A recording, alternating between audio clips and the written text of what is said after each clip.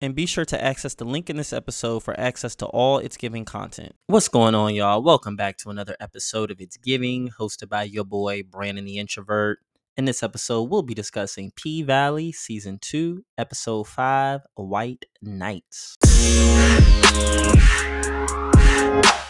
Ooh, hey y'all. So we are at the mid-season.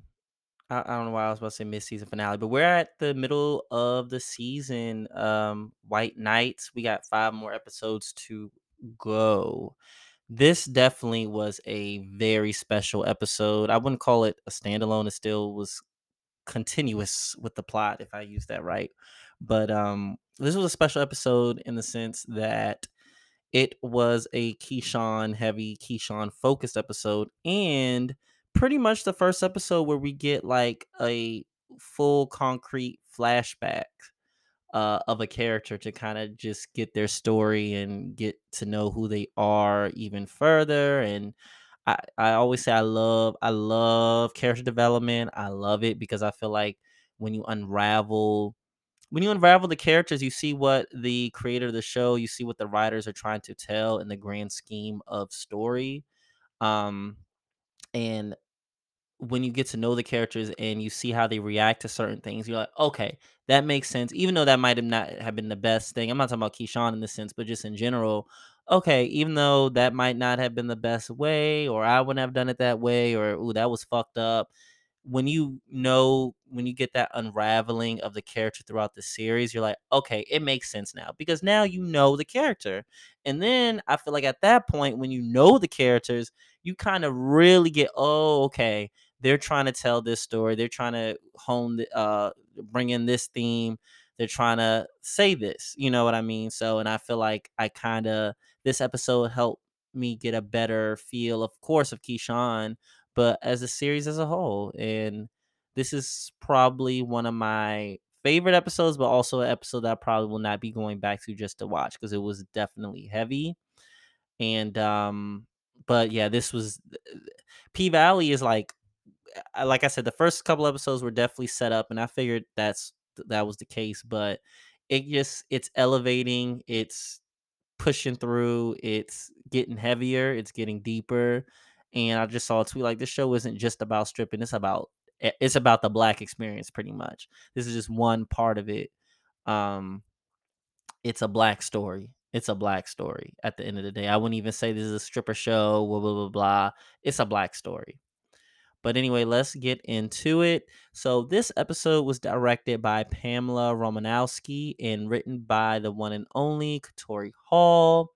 And I just want to preface this episode and this pod episode, we'll be discussing a little bit about just rape and abuse, which is prevalent throughout this whole episode. And yeah, we're just so any trigger warnings because it was definitely triggering in a lot of different ways watching this episode. I teared up each and every time I watched it. It's heavy, but it's real. It's real. And I think they did a great job of kind of conveying the feeling and emotions behind those who go through abuse. So, also, you're gonna hear me say, "Oh, Uncle Clifford narrates this," because Uncle Clifford is kind of a fairy godmother of sorts in this episode, and she constantly like narrates Keyshawn and just allows the audience to kind of get like a what's the word? Allows the audience to break away from the story and kind of analyze it a little bit. I feel like I'm not saying it in a great way, but it allows us to say, okay, all right, this is okay. Like Uncle Clifford's like, oh, and she didn't react this way because blah blah blah blah. So it like helps us understand the story at a deeper level. And the whole concept of this episode is kind of like I call it a ghetto fairy tale Cinderella. And we notice that what in the previous episodes and even in season 1, there's some hinting at Keyshawn and the fairy tale motif and how that works together in telling her story. So we have that concept throughout the episode. But anyway, The opening scene, we are finally in Atlanta. I feel like, of course, Atlanta has been hinted back and forth because, of course, Atlanta to me is the capital of the South. That's how I view it. What other major city can rival Atlanta? You can't say Dallas. Houston, cool, but Houston don't have that same Atlanta. It's Atlanta. Miami is in Florida. Miami is its own thing, but Atlanta, I view that as like the New York of the South, pretty much. But anyways, we're having a Legends Ball for Miami Tip, Gigi McGuire, and Jessica Dime, and Jocelyn Hernandez. Of course, these women. I don't know too much about Miami Tip. Gigi, I've definitely know of Jessica Dime, and of course Jocelyn. But for these women who have paved the way and kind of broke barriers in terms of being, strippers, dancers, but made it more than just that, made it so it's a not status, but I'm gonna just leave it at that. It's more than just stripper and dancer. You can go through different avenues and opportunities, and we see the doors are wide open.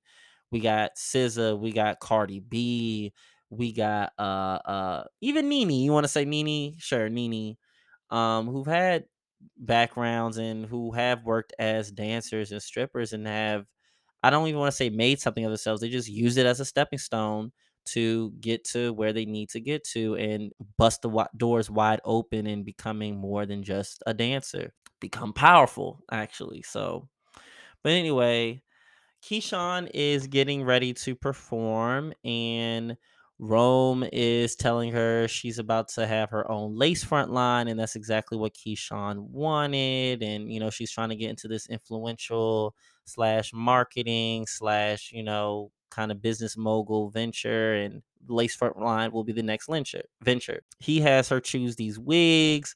One is a blue water wave, red Kool-Aid, Peruvian, and 5-layer skunk, and she not feeling all that. She's like, get hell. And she chooses this long, kind of Farrah Fawcett-esque type of blonde wig. And this is from the tweets. I'm gonna be referencing that from Katori Hall's tweets. Like, her and the writers are very generous with just explaining each and every episode and stuff. So this is viewed as Keyshawn's one of her final forms, pretty much as they call it. And I think this is when she kind of breaks into her own self. So this is kind of the start of that. And she's wearing this long blonde wig, very Cinderella-esque, very, very Cinderella, and she likes it. After that, he tells her that she got another 2 weeks on the Dirty Dozen tour, but that's not what he said. He said the initial deal was one more week. And of course, she wants to get back home to her babies as quick as possible. And, dealing with Derek, who's a crazy maniac, of course, she wants to get back to her babies. And but Rome, even though she said that's not what we agreed on, Rome trying to say, just stick it out. We got 2 more weeks left. I'm gonna get you out of here. Blah blah blah. I'm gonna save you. Blah blah blah. Like all these other niggas say. And Uncle Clifford even points out, like, many can't help but getting caught up in the universe of her and trying to save her, but when the timing is right, like, saving yourself has to be ripe. You can't The true saving yourself will come when it comes, when you're ready. And when you're ready, pretty much. So we'll see that theme across just the savior and just, yeah, the savior of it all. So now Keyshawn she's a full-on Cinderella in this context, and I think is just pure genius. I really was looking forward to seeing this episode because I've never seen anything like this before. And just the fairy tale motif, like, they really, from the music to the costumes to the scenes to the lines to the narration, it was giving very much Disney, very very fairy tale. And I just love the kind of the elements of all of that, but they made it where it's not shoving down your throat. They made it where it's just black, authentically black. And kind of, when you have stories told by us, it's seamless to me. So Keyshawn in this scenario and in her life is definitely a damsel in distress, kind of a diamond in the rough, who don't know her worth yet, but instead of men saving her like in the traditional fairy tale stories, she has to liberate her own self. Because really, at the end of the day, in her case, in many cases, and in the world, really, men are the niggas that really be trapping you and abusing you. So now we're on. Now, I didn't mean to talk that much for this, just the opening scene, but I had to really give that kind of breakdown because this is a special episode. This isn't just a regular P Valley episode. This is a special, special episode. So anyway, the Dirty Dozen group, they're in Atlanta strip club.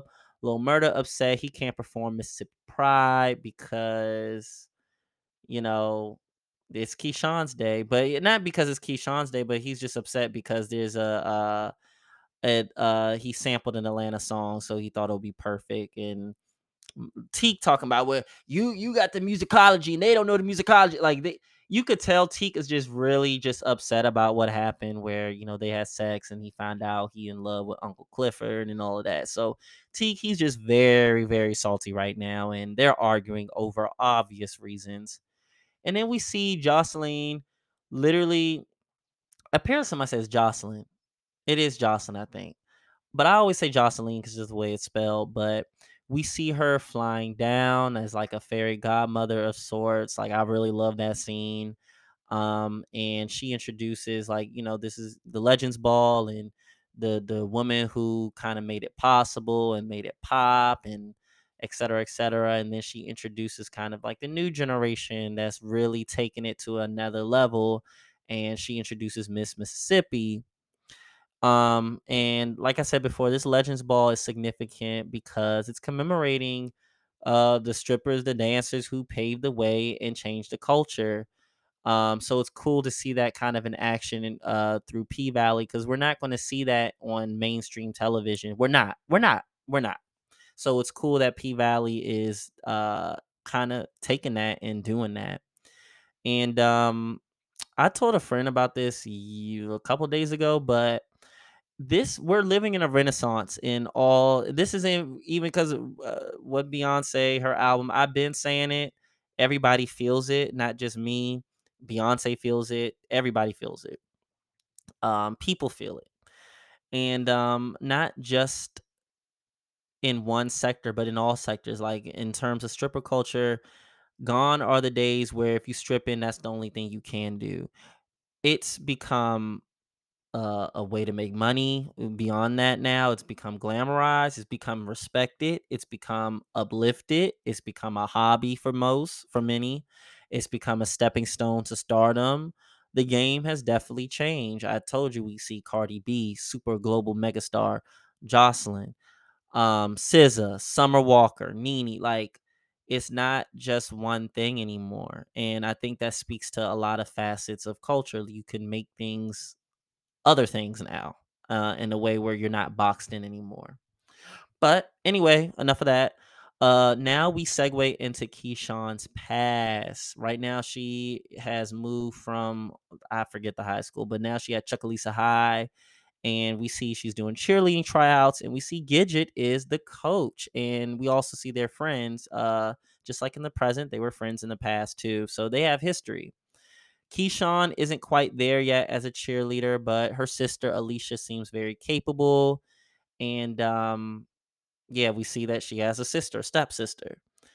And we also see this is where Keyshawn first meets Derek. Met him at tryouts. He was one of the cheerleaders as well, picking her up and all of that. And they kind of, like in the fairy tales, kind of like a love at first sight type of thing. And like I said before, this is our first official flashback. I didn't know, because we are already in the middle of season 2. I didn't know if, like, are they ever going to use a flashback as a tool, but at this point, it's confident. Like, I'm confident in saying every show, when it's kind of in this format, we're going to need a flashback. We're going to need some type of telling of the past. In my opinion, you need as many points as possible to get a full picture of a character, whether that be in the future, of course, in the present, but in the past. So, of course. So I'm looking forward to flashbacks, especially Uncle Clifford, but I don't think we're going to get that in this season, or maybe even the next season. I don't think we're going to get that. But we'll see. Who knows? Who knows? But yeah, this is our first official full-on flashback, and it's beautiful in a way. Um, so next we see Keyshawn. She just resting on a bench, and one of the football players tries to holler at her. And when she's just not feeling him, he starts to resort to color jokes, like saying, "Oh, like be careful, don't be out in the sun. Your ass gonna get burnt." Like, "Oh, I forgot you already burnt." Shit like that. Even though he's pretty much the same color as her, and we see colorism is a prevalent thing in this episode as well. And we even see like some things that Keyshawn says herself, like all that yellow gone to waste. Like we see she got some color struck ways about her, especially like her being with Derek is also, I feel like, connected to that as well. But we see why she kind of has that mindset as we move on throughout the episode. But anyway, we see Derek defend Keyshawn, and he ends up getting in the fight with all three of the players, and like pretty much smashes the one that was talking shit about Keyshawn in front of her. And we kind of see through this scene, like this nigga got he seems nice and kind and stoic and all of that, but he got some demonic energy. Like he, the guy spat on him, yes. And yes, you got in a fight, but the way he was pummeling him, it showed that he had no control. And to me, it showed he was a ticking time bomb. So Keyshawn, for me, I was like, this is the first this is a red flag right here. Okay, you get in a fight with somebody that spat on you. All right, like that's whatever.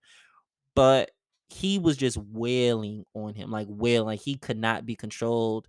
And it was scary. It was scary seeing that, especially knowing who Derek is in the future and who Derek is. So we see that was the first sign right there. In the next scene, cheerleader tryout results are out, and Alicia has made the squad, but Keyshawn didn't make the squad. And pretty predictable. Alicia killed it. Keyshawn didn't. It's what it is. What it is.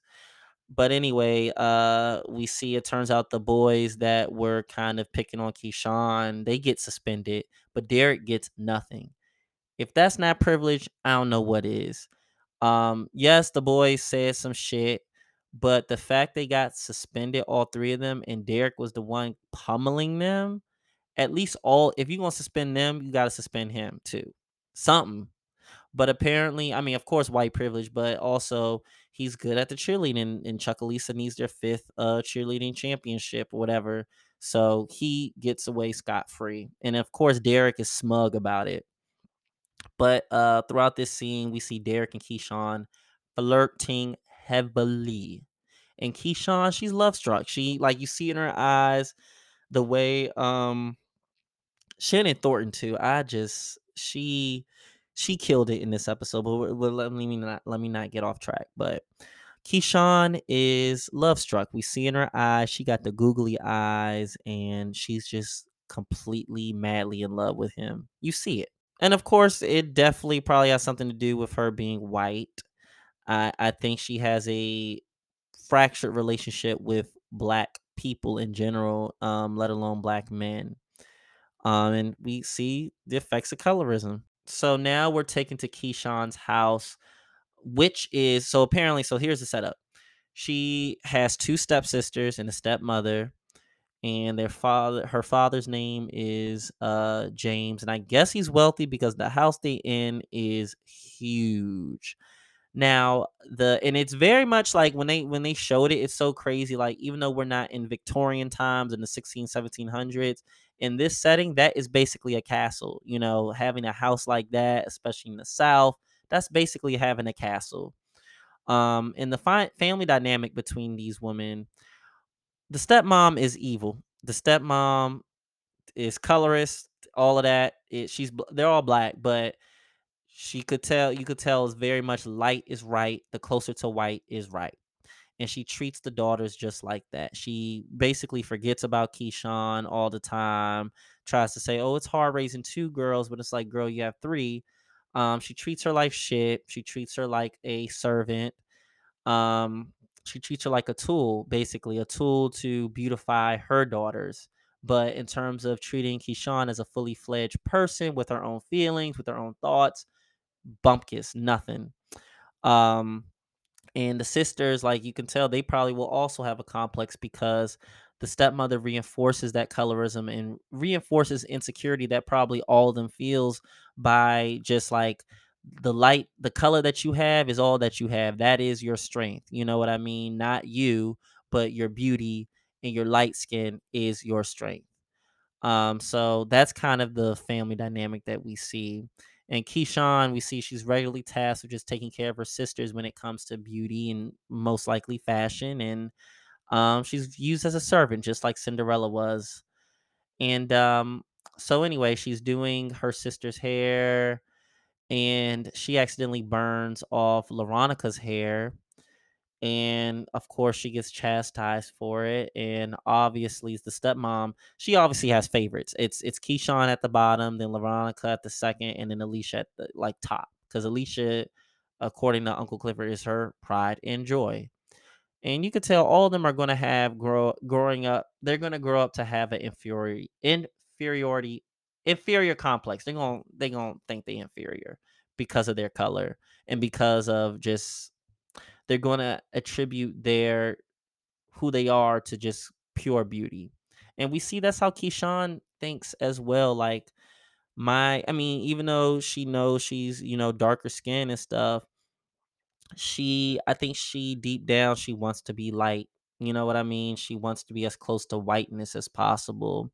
And she also views her beauty as like as Uncle Clifford said, that's your strength. And that is her strength. I think she flips it to make it her strength. But let me just tell the story. We'll talk about it.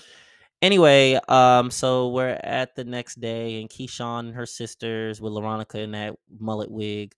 Um, they're talking about these two balls. So they have a Christmas ball every year.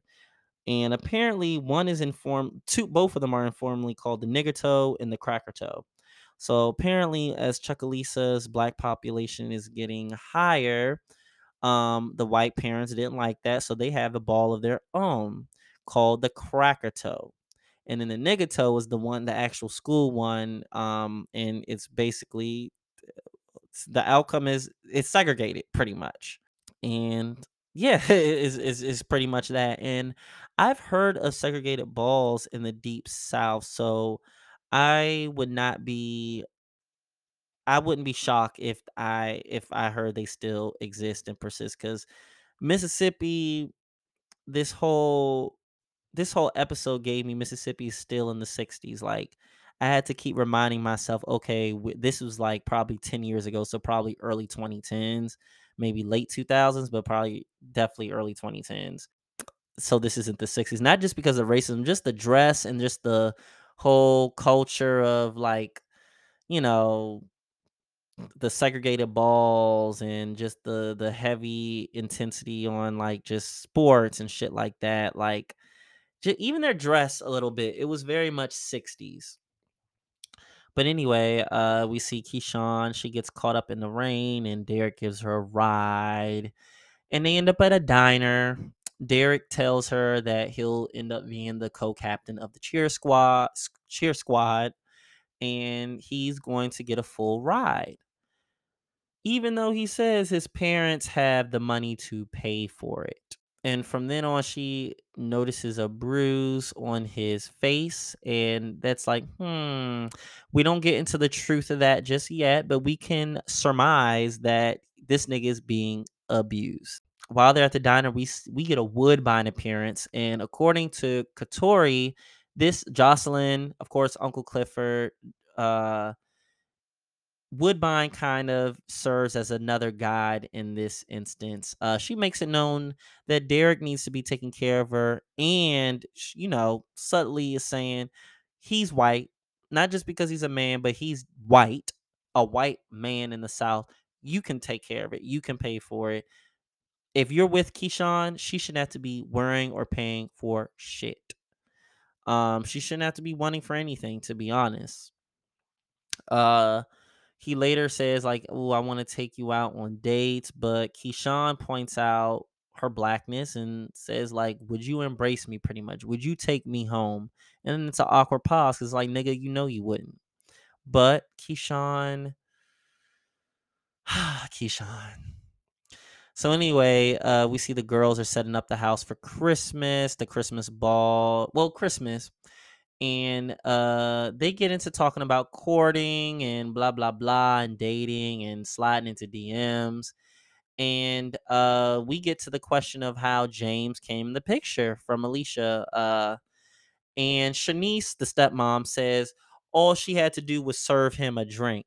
But Keyshawn points out, you served his wife a drink first. So don't act like y'all fell in love and he was completely single. You took him away from a wife that he already had. And Keyshawn even says, like, you basically turned from a home wrecker to homemaker. And Shanice, they just both get into it. Shanice calls her and her mother ghetto, and they start throwing shit at each other. And Shanice sends her to her room. And once Keyshawn gets into her room, Uncle Clifford, we hear her narrate in the background again, saying that she was in the same position. So I wonder if Uncle Clifford also, like, in terms of Grandma Ernestine, they're cool, obviously, but I wonder how her parents treated Uncle Clifford. I wonder how that dynamic was and the control that they probably had on her, and kind of, I really wonder because it seems like Uncle Clifford and Keyshawn has similar backgrounds. But anyway, we segue back into the club, and Keyshawn gets some advice from Jocelyn and tells her, to them, you'll always be a hoe. But in the words of our sister Cardi B, hoes never get cold. So she tells her basically like, no matter what you're gonna do, no matter how you present yourself, because you're out there dancing for these men, they're going to view you as less than, and women too are going to view you as less than, as if you're not a person. But that's okay. Cause you need that's okay because you need to still get this money. Basically, you still gonna get this money. Let them have their opinions. Do you keep it pushing, pretty much. So now we go back to Keyshawn and the ball, and we see her dad is pretty much a pedo. As Keyshawn is taking pictures of her stepsisters in the dates, we see the dad get into the picture, and he's like touching Alicia, and you could tell she's obviously uncomfortable, and who knows what other shit he's done or tried to pull, or weird comments he said to her. Who knows? Um, so Derek, we see Derek come out, and I wish they kind of explored that a little more, but I guess that wasn't the focal point of the story. But yeah, we see her dad was a little bit of a creep, not a little bit, but was a creep. So then we see Derek arrive out the blue, and he got a custom dress for her, custom heels, all of that, and he takes her as her date to the Krakatoa.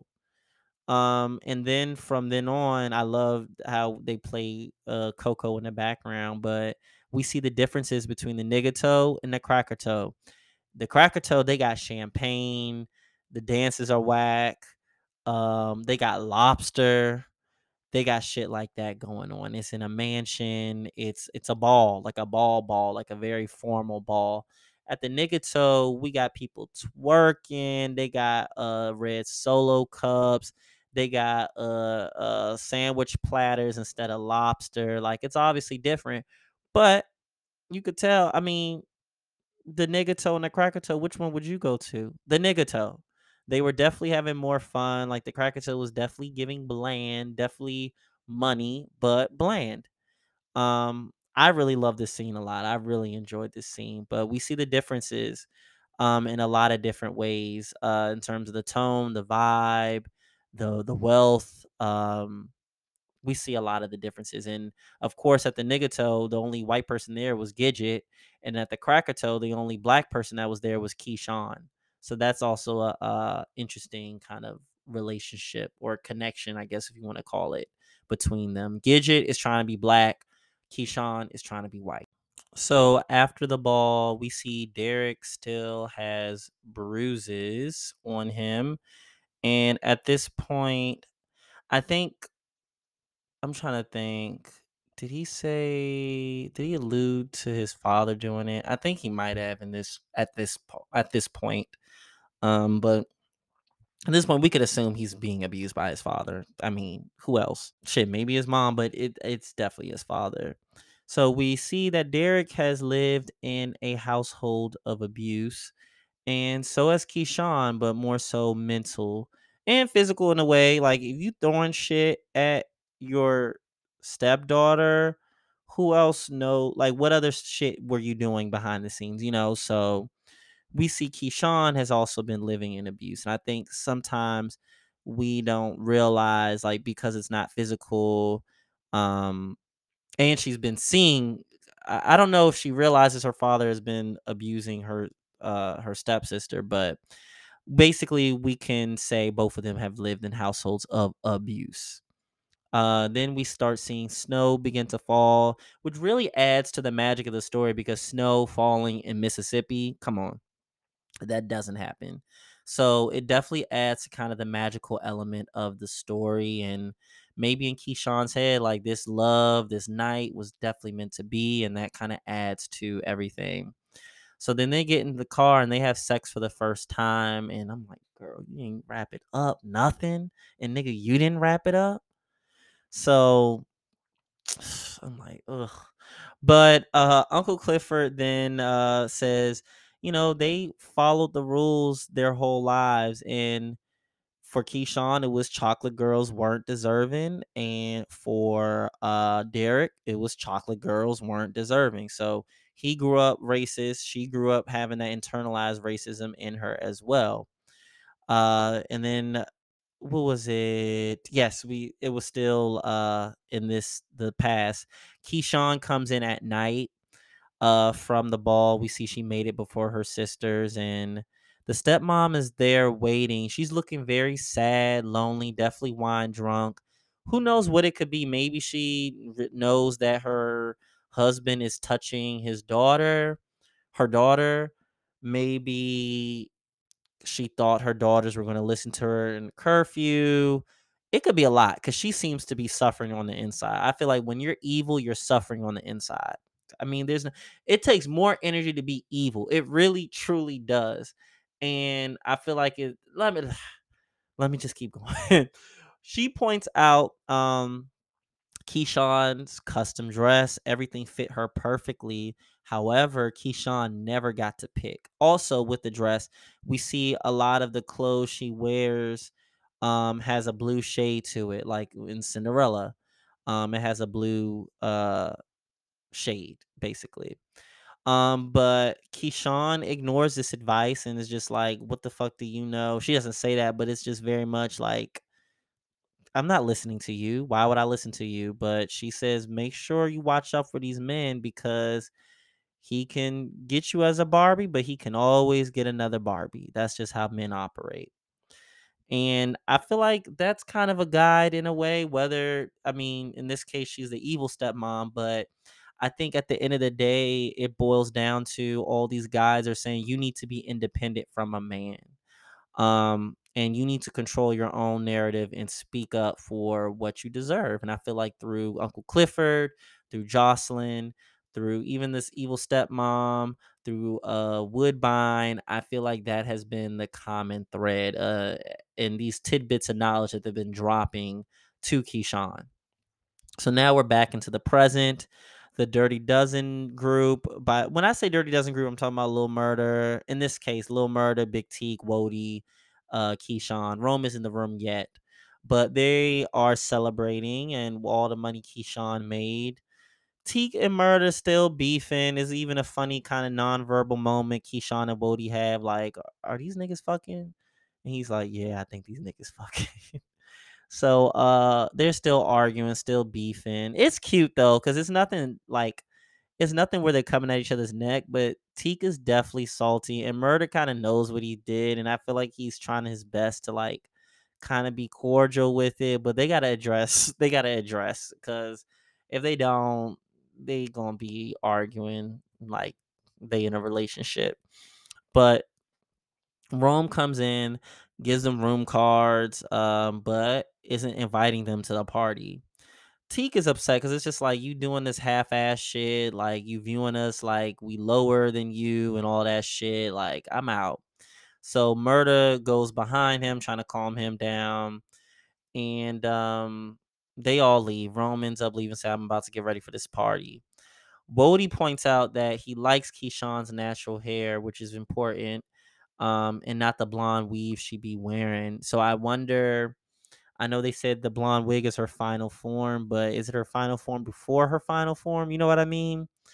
Um, and I feel like Keyshawn never really has heard that before. I feel like a lot of people have been hyping her up with the wigs and the lashes she be wearing and stuff like that, and she looks beautiful in them. But I don't think she's ever had someone say, "I like you for your natural hair."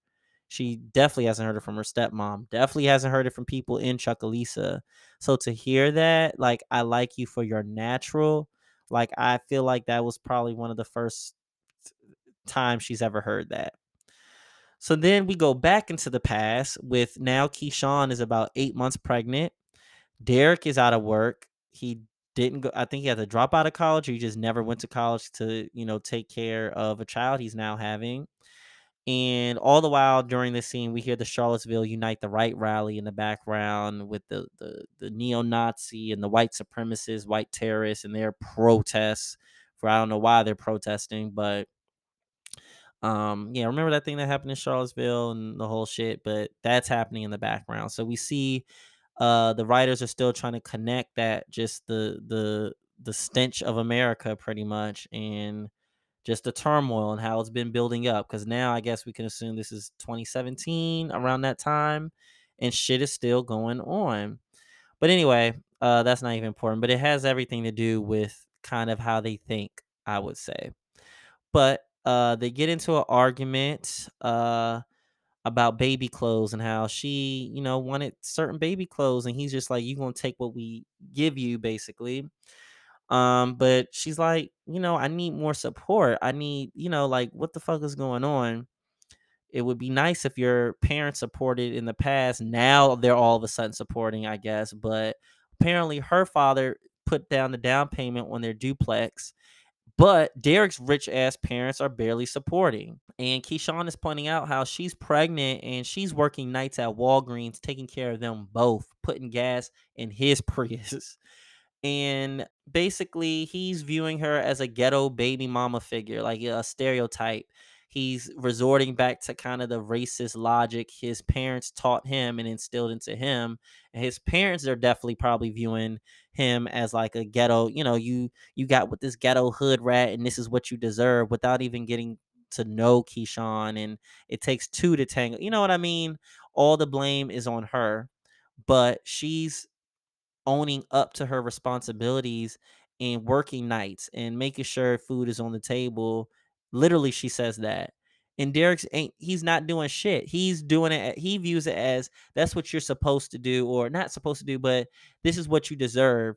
You got us in this situation, so you need to, like, in his mind, it's all on her, even though he's the rich one. But Keyshawn basically checks him and he breaks, like, snaps, and then begins to choke her. I feel like with the intent to kill, because he was just choking her and choking her as her breasts were slipping out of her. This is apparently the first time Derek has laid hands on Keyshawn while pregnant. Not even while pregnant, but just in general, but while she's pregnant. I mean, both, even if she's not pregnant, still bad, but while she's pregnant, like, this goes to show this nigga has no morals. And Uncle Clifford said it best, like, from then on, a little bit of Keyshawn died that night, and from her death, Miss Mississippi was born. Excuse me. And from their argument revealed so much about how Derek truly feels. He's still racist, he's still elitist, and he's a product of his parents and is abusive. All of that shit stems from his parents and his upbringing, and he's never broken out that cycle. So he's just a part of that cycle and will keep it going. So now we're back into the present. It kind of flip flops back and forth. So Keyshawn comes in to meet with Rome, who still isn't dressed, and I found that odd. He's in his robe, got his slippers on. He tells her that the wig deal fell through, and Instead, he wants her to sell stripper platforms, stripper shoot pleasers. And Keyshawn's like, no, that wasn't the deal. I want a customer base that will be wide. Everybody want to rock a good wig, but who out here is wearing stripper platforms like that? And that makes excellent business sense. But he still has her try on the shoe to see if it fits. And this is in this story, this is her Cinderella heel. Of course, it fits perfectly. And he asks her to try on the clothes with it that he has. Mind you, he's picking out all this shit for her. So it's the same shit that she's dealing with Derek. Having people do like pick shit out for you, control you, you have no say. And then she tries on the clothes and Rome comes in to check her out. But now he's still in his robe. Now, not only is he still in his robe, but he got the robe unraveled with his dick out. And at this point, we already know what's going on. Whenever you already know what's going on. And at this point, things just spiral out of control. But Keyshawn stands up for herself, saying that she's in control. Niggas don't have the power. She does. Because he's basically saying, like, I got my dick out. You don't like what you see. You a hoe. So what's it to you? You're not supposed to give a fuck about what you're doing. You're supposed to just get on this dick pretty much. But Keyshawn's like, no, that's not what I do. I dance. It's spectacle. Like kind of what Mercedes says. She transports niggas. She's not there to be a nigga's pleasure. She's there to think they have a pleasure and, get the money from them. And that's like I said before in the last episode, like the pink is at the center of this in terms of men thinking they have control, but they actually don't. It's the women and the dancers that have the control. Men, they think they do, but at the end of the day, they're giving all their wealth and their riches to these women, thinking they got a connection with them. And we see niggas try to save them, try to control them, abuse them, verbally abuse them, treat them like dogs. But at the end of the day, they giving up their money, they giving up their power to these women. They don't even realize it. So the niggas, yes, they don't have the power, and she has the control. So this was definitely an important part. But then Rome gaslights her further and saying like she owes him for the money that he made her, and then he blackmails her, shows her he has footage of murder and Teak together, and will use it against her and them. And things spiral even further, and this is when he just fulls on attempts to rape her, and she attacks him and thank God escapes and goes up into knocks on Bodhi's door. And this goes back to what Jocelyn said. They're always going to view you as a hoe. They're not going to view you as a person. So you got to do what you need to do and get elevate in the way you need to. So then from as she's knocking on Bodhi's door, then we go back into the past with her knocking on the stepmom's door. And the stepmom isn't letting, we see Alicia's in the background, so she sees everything that's going on. And the stepmom refuses to let her in. She views her just in the way Derek and Derek's parents probably view Keyshawn, as a ghetto baby mama. And the stepmom's like, I don't want my daughters around this, and blah blah blah blah. And I told you, you need to own up to your choices, own up to your responsibilities, and blah blah blah. I can't have you in here. Big ass house, couldn't let Keyshawn stay.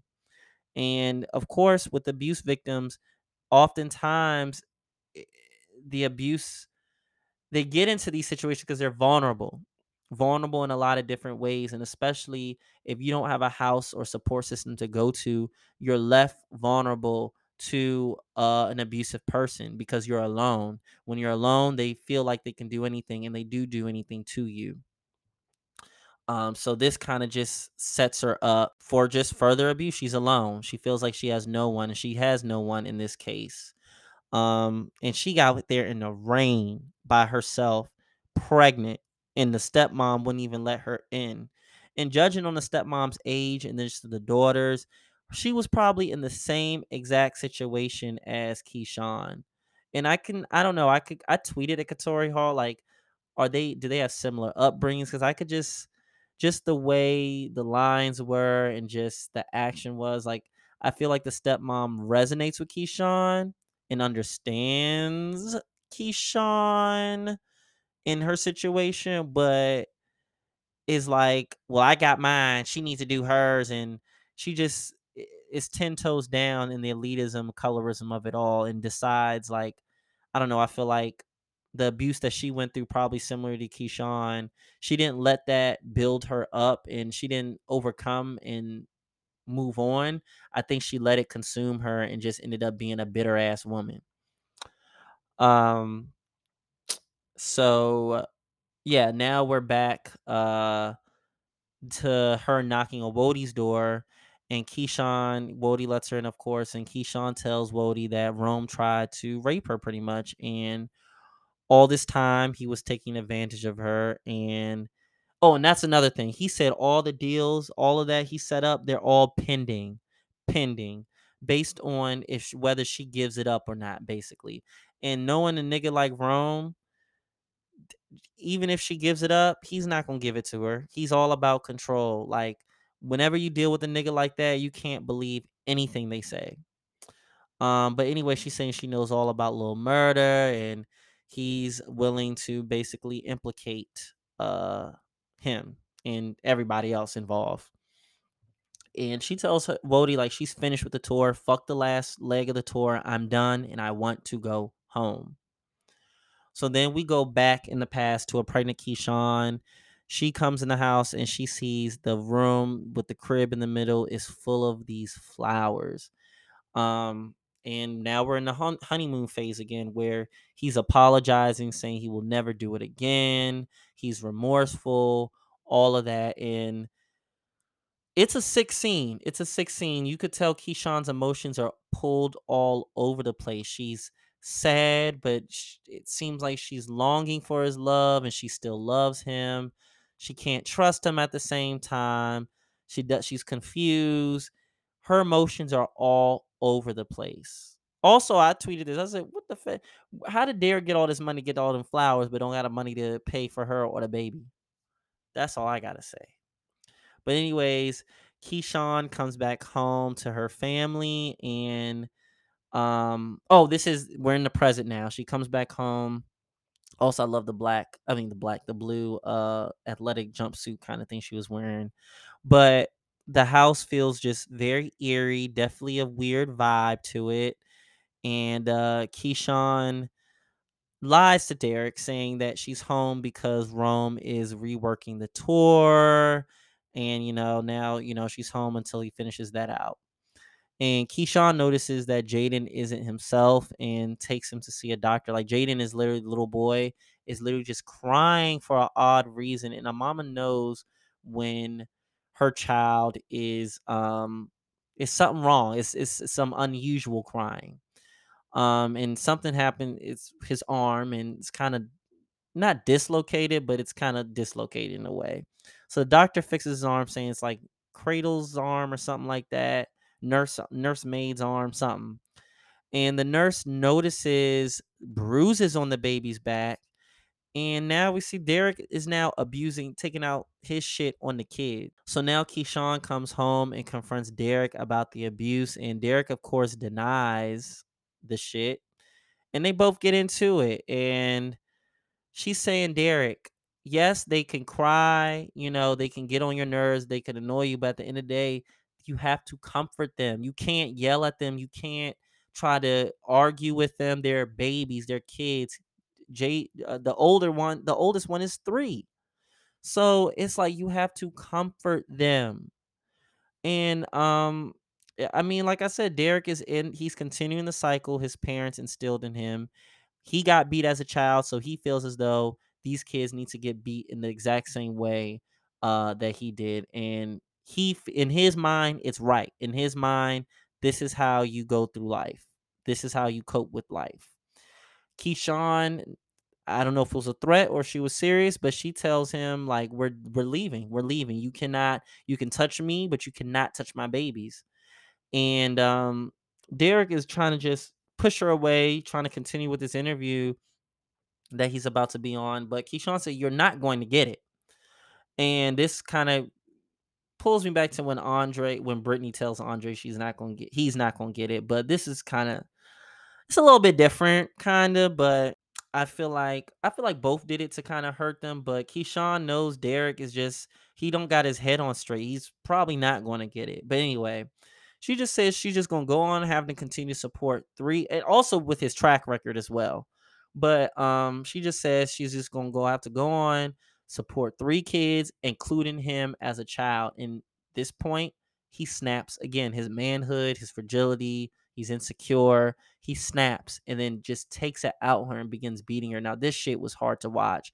Drags her to the room, puts an iron to her face. Like, this is definitely one of the hardest scenes next to the sexual assault scene of the series. Both of those scenes were the hardest to watch.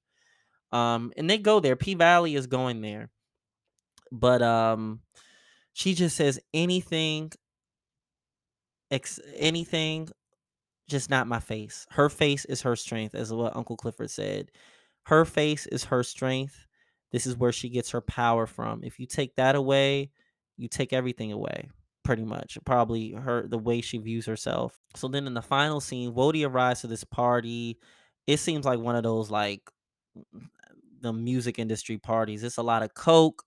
It's three people, three pairs having sex going on. All types of bacchanal and debauchery. All of that is going on. As it feels like hell. That's exactly what it feels like. It feels like just hell. Um, he goes to Rome and says he wants to talk to him, and Rome is excited that, like, this nigga wants my advice. He wants my thing because he thinks he's the man. So they go into the back room, and Wody offers some of his coke to him, and he has Wody try it out. Like, oh, I want you to take a bump first before, take a line first before I do it. So of course he does another line, like a separate line that wasn't his. And Rome's dumbass is like, okay, this is enough. I'll do it then. So then he takes Wody's coke, and while he already took the coke, Wody is fishing for info about, like, oh yeah, I wonder what Keyshawn is doing now that she's not, in the tour. What's her next steps about to be? And then Little Murder, they get into Little Murder. Rome talking about, yeah, he can open up for one of my artists, and ain't nobody know him yet. So all the while, Wody's just giving how he really thinks about Lil Murda, and also a little bit about Keyshawn and how he's obviously lying about Keyshawn. Sorry y'all. About how she's lying about Keyshawn and stuff like that. And after they talk, Rome starts to choke on the coke and then croaks. I like that. Y'all like that? But Wody is talking about, like, I led your not everybody gets that call through me all. Sorry, y'all. Not everybody gets someone that can lead them onto the other side. And now Rome knows that he is dying in real time, and Wody is just looking really like an angel of death. That's the vibes that we're getting. And Rome's vision is starting to get groggy. He's getting paler. He's dying. And it turns out the coke was laced with fentanyl. That was crazy. Um, and Rome just passes out. Not even pass out. He dies right then and there. And Wody exits the room, and got a little grin and does that wink that they were all doing, to kill somebody, that fake game they were doing. And I knew that was gonna have a purpose. I knew it. But yeah, now Rome is dead. Also, fun fact, Wody buried Rome's mom. But anyway, Wody did what he had to do. That's all I gotta say. Now let's move on to its giving. This was a dark but powerful episode.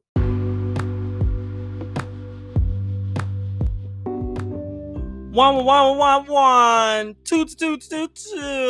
Okay, now we are back. This part of the episode is entitled, after this episode, it's Giving, where I basically just let you know what this episode is giving. I let you know what themes is given, what common threads. I even give a score at the end. So that's basically the vibes of this. It's, it's a time to just talk about the episode in general as a whole. So of course, the main theme in here is abuse and control. I feel like along with the other stars of P Valley, I feel like abuse is definitely a common thread between them all. We got Autumn and Montavious. We got Mercedes and her mom. We got Uncle Clifford and her ex. All of these characters have been through abuse in some way, shape, or form, and it's the characters that we know of. Who knows the other character stories? One can imagine that they are also going through something similar, but we notice that is a common thread with all of them. And we see how it shapes these characters. Autumn is somebody she's very much an isolationist, especially after losing her daughter, who I think is still alive. But especially after, I mean, at the end of the day, she's still lost. The daughter's still lost, so she has lost her daughter, but I think the daughter's still alive. But Autumn moves in a look out for me and look out for me only, and get this money up and fuck everybody else. I feel like that was a product of her. I don't know, because Montavious also says she's easy bitch to love, but even an easier bitch to hate, and she's stone cold. But maybe she was just I don't know. We need a background on Autumn, but it seems like Autumn might have been that way even before Montavious. So who knows what she's been through before him. But at the end of the day, she was getting abused by Montavious, so that probably hardened her even more. Then we see Mercedes. Her mom is definitely psychologically abusive, definitely emotionally abusive, mentally abusive. And then it seemed like the mom kind of pimped her daughter out to a man for some money.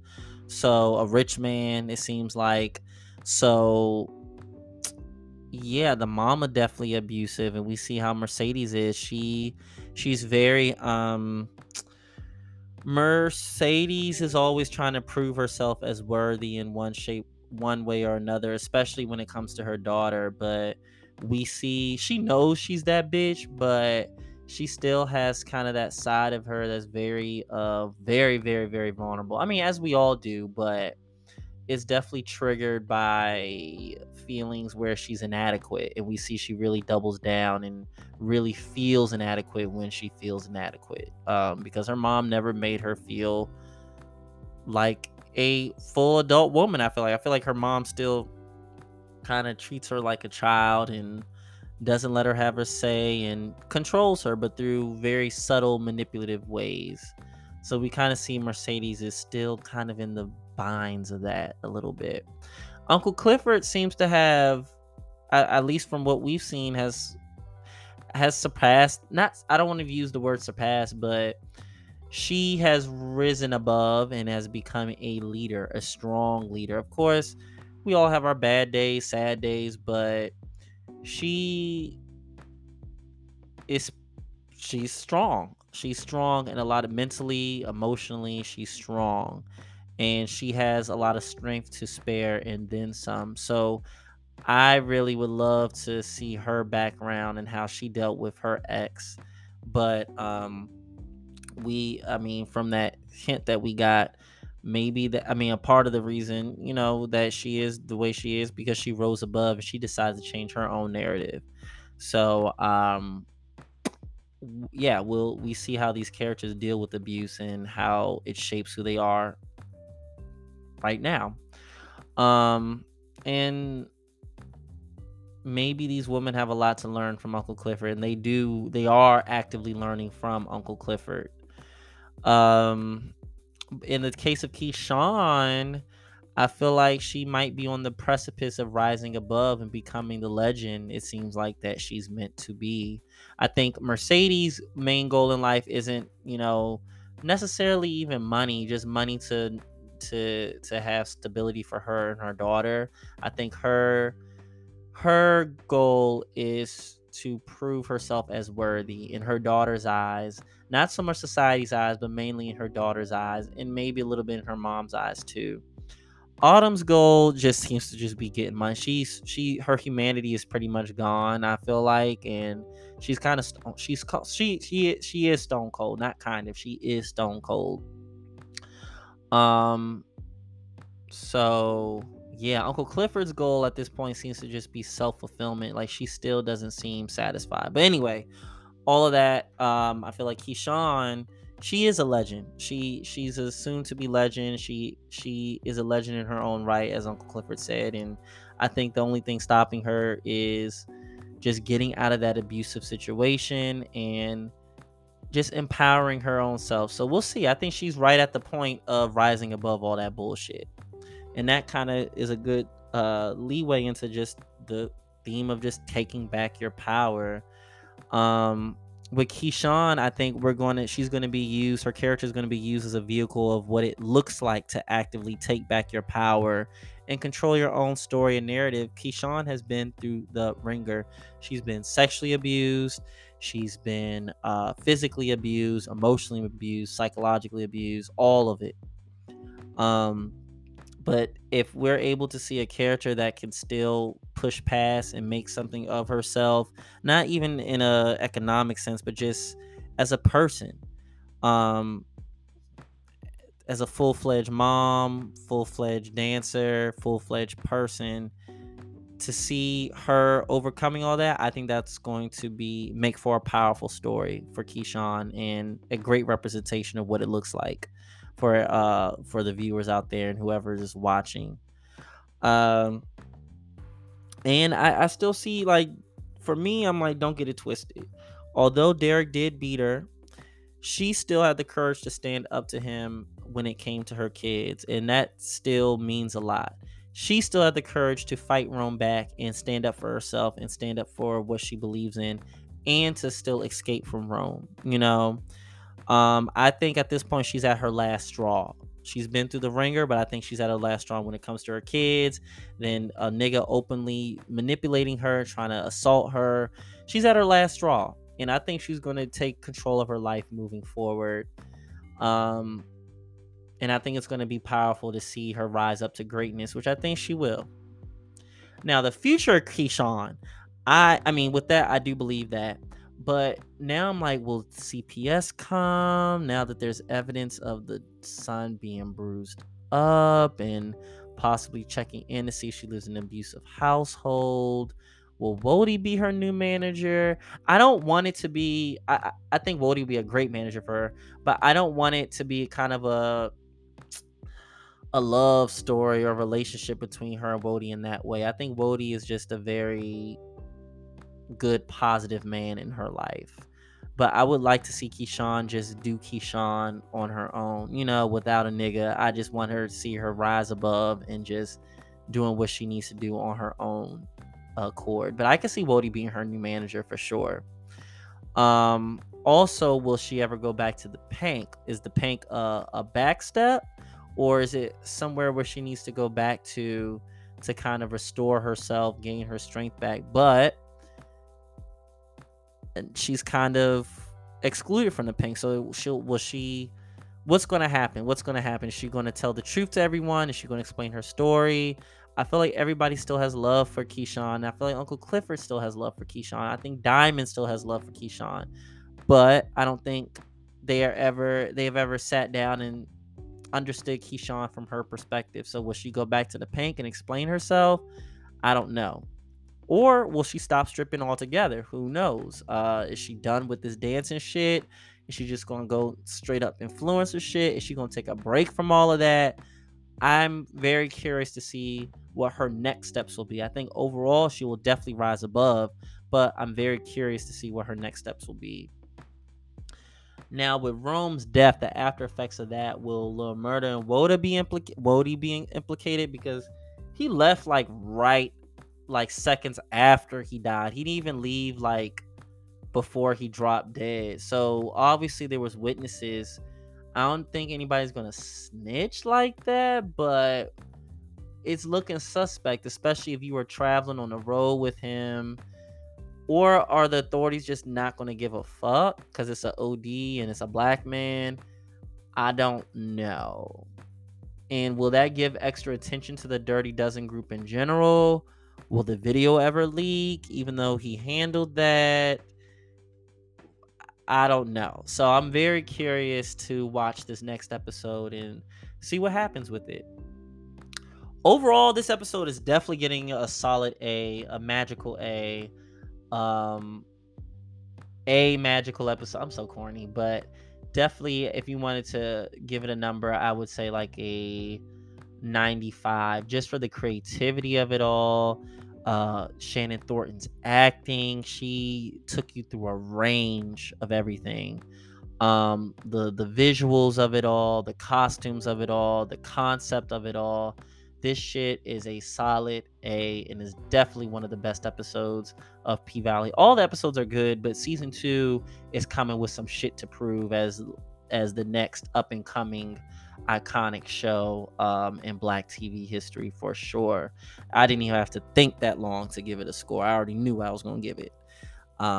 So yeah, that's what it's giving, y'all. And let's close out the show.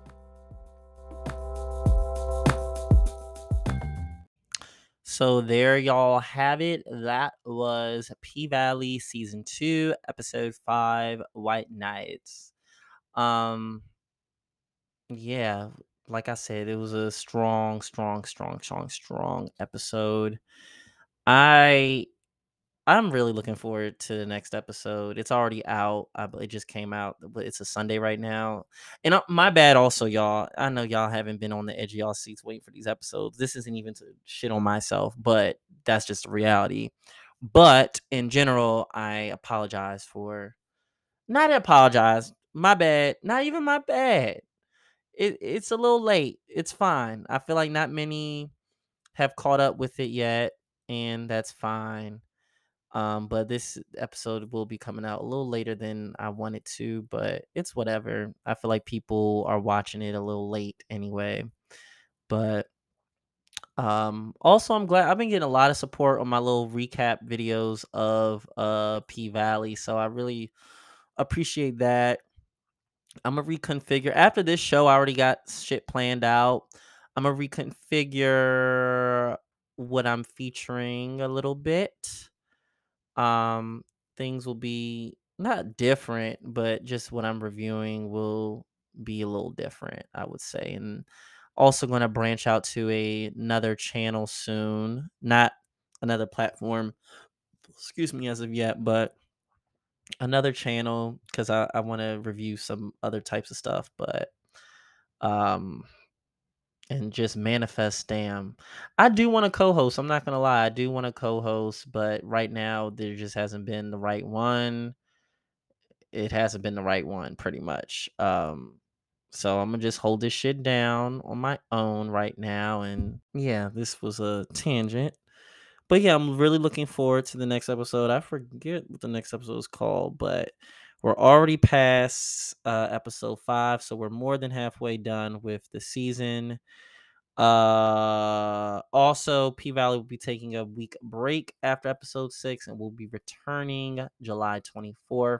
So it will be a little bit of a pause before y'all will hear back from me when it comes to P Valley. And that's okay. That's okay. We'll be back as usual. Um my not the next one, but my next set of episodes will hopefully have a little bit of surprise. It'll be a little bit different. So I'm looking forward to doing that, and we'll see where we'll go from there. As usual, looking forward to talking with y'all again. Feel free to reach out to me on any other platforms, either on Twitter, Instagram, TikTok, even. Um, where we have a fun time. I'm trying to build a stronger base so we can have even a better time. So feel free to interact on there, and yeah, I can't wait to talk with y'all soon. Bye.